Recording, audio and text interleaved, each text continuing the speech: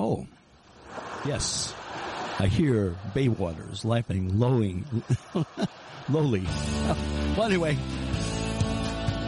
it means one thing, and that is that Cousin Rick is calling from Needham, Massachusetts with Rick's Tech Talk.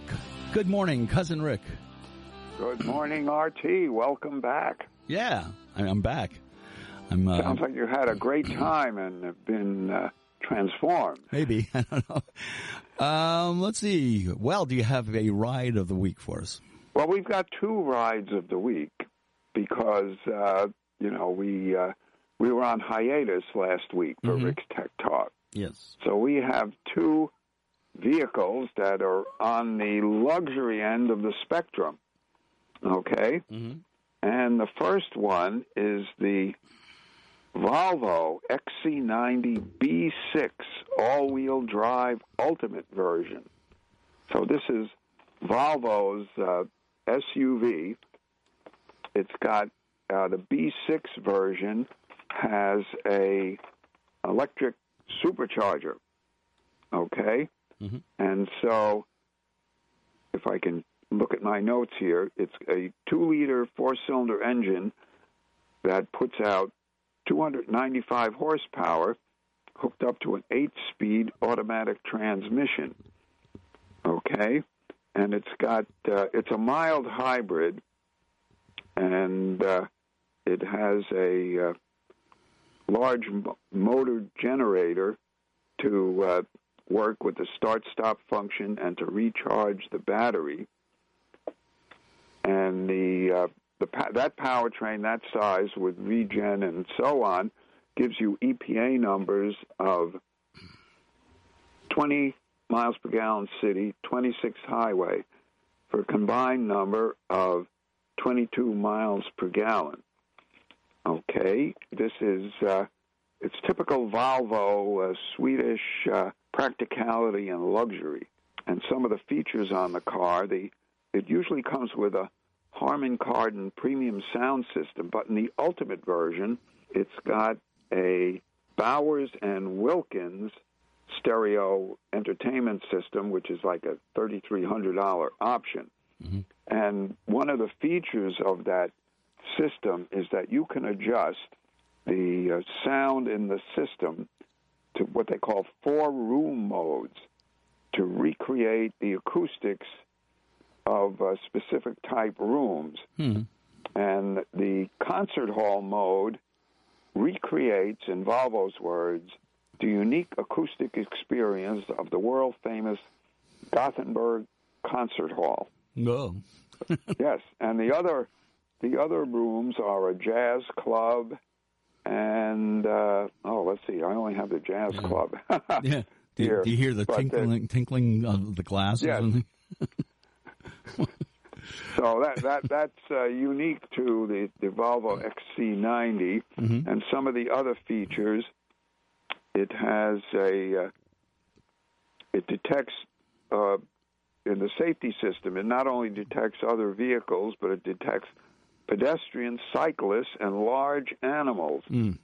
And that's unique. When Saab was around, that's what they used to do. They used to have what they call large animal safety as well. In Sweden, there's a lot of moose running around the highway. And so they test their cars to survive collisions with moose, which are animals that their body is high off the road. And so if you hit a moose square on, it comes through at the windshield height. The body of the animal comes through at the windshield height. And so they design their vehicles to survive an impact with a large animal at that height. Mm.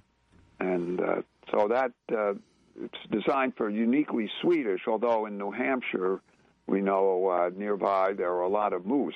Mm-hmm. And one of the former state mottos in New Hampshire was, break for moose, it could save your life. A little aside there. Yes. Okay. It's a 7-passenger vehicle. It's got 3 rows of seats, 2 in the front, 2 in the middle, and 3 seats in the back. And so it has 4-zone climate control: driver, passenger and then the two rows of seats. It's got a head-up display, and the base price is $69,200. But with all the options on this, it comes out to be $76,995. So let's see. Some of the other features. Oh, it didn't have an AM radio, which I don't like because in the Boston area, the news station and the traffic reports that you get every 10 minutes are on the AM radio station. About sports? Well, the sports are on FM. Oh, they are? Okay. Yeah. But that's a whole other thing. Okay. They are lamenting greatly the loss of the Bruins in the first round of the NHL Stanley Cup playoffs. Yes, after having a 3-game-1 lead. Because right now it's the confraternity of the miserable in the papers and on the radio as to another Boston area sports collapse, and they're even ranking them. Where does this stand in the pantheon of Boston sports disappointment? So I won't go into that, but it probably stems also from the Puritan influence in the area that you're not really happy unless you're suffering. but that's another thing. But let's go on to the second ride of the week. Yes. Okay, and that is the Genesis G90 3.5T e-Supercharger all-wheel drive. That's another vehicle with an electric supercharger. Okay? And it's in, if I can pronounce this right, it's Uyuni white with a dune beige interior. Very luxurious vehicle. Okay? It's got a 3.5-liter V6 with a, what they say is a 48-volt electric supercharger that gives a total of 409 horsepower. So you can write a song about it, 409. Yep. Okay. And it's got an 8-speed automatic transmission, which gives you EPA numbers of 17 miles per gallon city, 24 highway, for a combined number of 20 miles per gallon. Okay? But in my experience, I took this on a long trip to the epicenter of the Northeast, to Albany, New York, and by putting it in the eco mode and not really going much over the speed limit, putting it on cruise control, I was getting upwards of 30 miles per gallon, and that was mostly highway driving. It has very nice handling. It has rear wheel steering. The rear wheels will steer slightly at low speed. They steer opposite of the front wheels to tighten the turning radius at low speed. And at high speed, they steer in the same direction to eliminate body lean at high speed, like lane switching and so on. And there's a lot of technology in the car. You've got power front and rear seats with massaging functions. They're heated and ventilated, and it has what they call a mood curator. If you need your mood curated, you've got it here. It's a setting that they call it, there's 4 settings: vitality, delight, care, and comfort. And if you activate these, they give you options for seat settings and massage, lighting, ambient sounds, and fragrances. So you can really play with this. I, wonder if you might get so comfort that you might need the passenger alert or the driver alert system to come on. And that's one of the features. It's got active noise control. also start the car with fingerprint authentication, just like your smartphone. Mm-hmm. And let's see, I found when I was driving with the head-up display on my long trip, my eyes were getting, I said, gee, my eyes feel a little fatigued, and I think I was focusing from the road to the head-up display, and maybe the head-up display wasn't focused as far as my eyes were focusing when I was driving on the road. That's one thing I found. Mm-hmm. And there's almost too much technology in this car that if you want to open the doors, you have to push a button, and the door opens electronically. Mm-hmm. And there is like a reserve semi-mechanical door opening. It's down in the side storage compartment. If you flip that up, it'll open more or less mechanically. And you can close the door the same thing. If you can't reach the door because it's open so wide, you can push a little button on the console and the door will close automatically. And it's got a wireless phone charger, but the way they put it, it's kind of like, instead of flat, it's kind of like a almost vertical. So you can put your phone in there. If you can charge it wirelessly, it'll charge. But that, I tend to find that it accumulates some dirt down there, and it'd be kind of hard to get out unless you take a vacuum with one of those upholstery attachments. And then finally, I was going to charge my phone with my USB charger, but the only ports in the car are the newer USB port, and so the old USB will not fit the new port. You have to get either a new USB cable or an adapter to fit the old cable to fit the new port. So that's what I would say. There is too much technology too soon. But it's it's a very luxurious vehicle, that's for sure, at a very luxurious price. The base price is $98,700. With options, it comes out to be $100K plus $370. Woo! So you've more than arrived when you can drive the Genesis G90 e-Supercharger all-wheel drive. All right. Well, do you have anything else for us that automotive? Oh, we've got a cornucopia today. Okay. Remember a couple of weeks ago we were talking about what happened to me in the Kia EV6 and then the Ioniq 5 when I was driving from Rhode Island to Massachusetts, and all of a sudden the car sped up as I hit the border? Yes, I do. Well, I called up Kia Hyundai, and Jeff Yablansky there was the PR, the marketing person. He said he thinks what happened is that somebody who had the car before me activated what they call a system that'll adjust the car to the speed limit when you change, when the speed limit changes, and also it might have something to do with the way the road sign speed limit reader was working. And maybe the way that was adjusted and coupled caused that to happen. But he said he would look into it, and because he is in the area here, he would get the vehicle and drive it himself and see if that happens to him as well. So we've got a little ongoing story here with Kia Hyundai.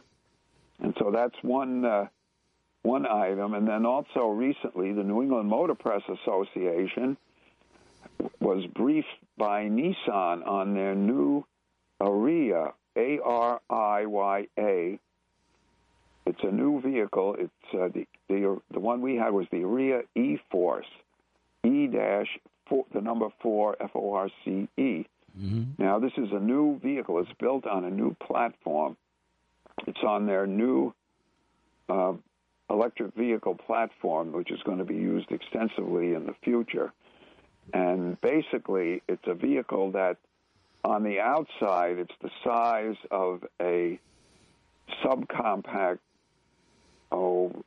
say a Nissan Rogue, but interior, it's as big as the Murano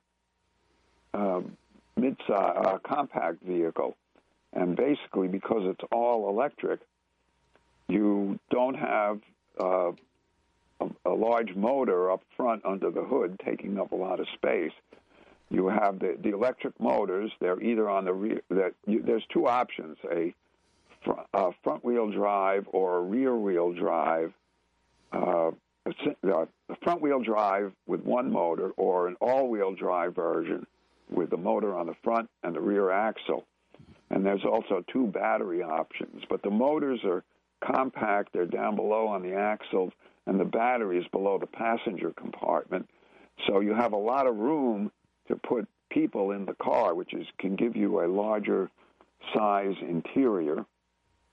Some of the other features on the car, it's designed because it's electric and you don't have an internal combustion engine. It's designed to be quiet, which means they have active noise cancellation, thicker window glass, and tires designed not to produce a lot of road noise. Mm. And some of the other features, it'll come with a standard head-up display, which is interesting. And then the entry price on the vehicle is below where the average car is. It's $43,000, but you can option it up with the all-wheel drive version and the extended battery up to $60,000. The EPA expected EPA numbers for the standard battery with the single electric motor, you get around 200 miles range. But with the large battery, with the single motor, the front-wheel drive, you get 304 miles range. And if you go with the all-wheel drive battery with the extended range, all-wheel drive with the extended range battery, you get 272 miles.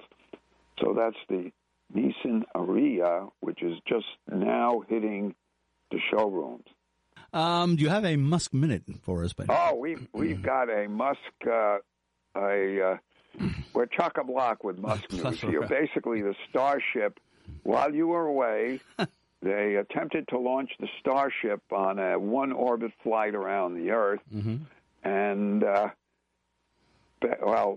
Elon calls it a success. Well, it's a success if it cleared the launch pad, which it did, although, it took 8 seconds to clear the launch pad, and when you've got like 17,000 pounds of thrust pounding on the concrete below without a flame diverter duct, it just dug a crater down below through concrete far and wide into these tank farm and the wildlife refuges around, but sent a dust cloud into a nearby town and so on. And then the vehicle itself went up to just about the point where the second stage would separate from the first stage, and the first stage would flip around and normally return to the launch site. But in this test, it was just going to be demonstrating a water landing because it was the first flight. They were just going to try that. And the vehicle didn't stage. It started tumbling, and you could see on the way up, and Elon in his debrief said that 3 of the engines were not started because they got indications that there was a problem with it. And so it took off with 30 of 33 engines firing, which he said was the minimum number you need to reach orbit. And then, as you can see, as it was going up, there were engines failing all around, and eventually it looked like 8 of the engines were not working when the thing started tumbling. Mm-hmm. And it might have started tumbling because of the engines failing, producing side thrust that caused the vehicle to go into a tumble that couldn't be corrected by the pivoting engines. Elon said, well, if we had a steel flame deflector plate underneath, it would have taken 3 more months before we could have launched. But, it took them this long to do it from last year. 3 more months might have been worth it to get the thing to work a little better on liftoff and not destroy so much of the launch pad. Yeah. Seems like that they would be facing some fines for ejecting. Oh yeah, everybody is in. Everybody has their shorts in a knot about this. So we'll have to see from some environmental groups and the FAA and other people. Yeah, and we'll have to see how that goes. But he says, we'll have the pad repair in 6 to 8 weeks and 4 more launches maybe this year. Mm-hmm. But I think if they can get it fixed and get 1 more off, they'll be doing okay. Mm. Well, I hate to cut you off, but it's getting to the top of the hour.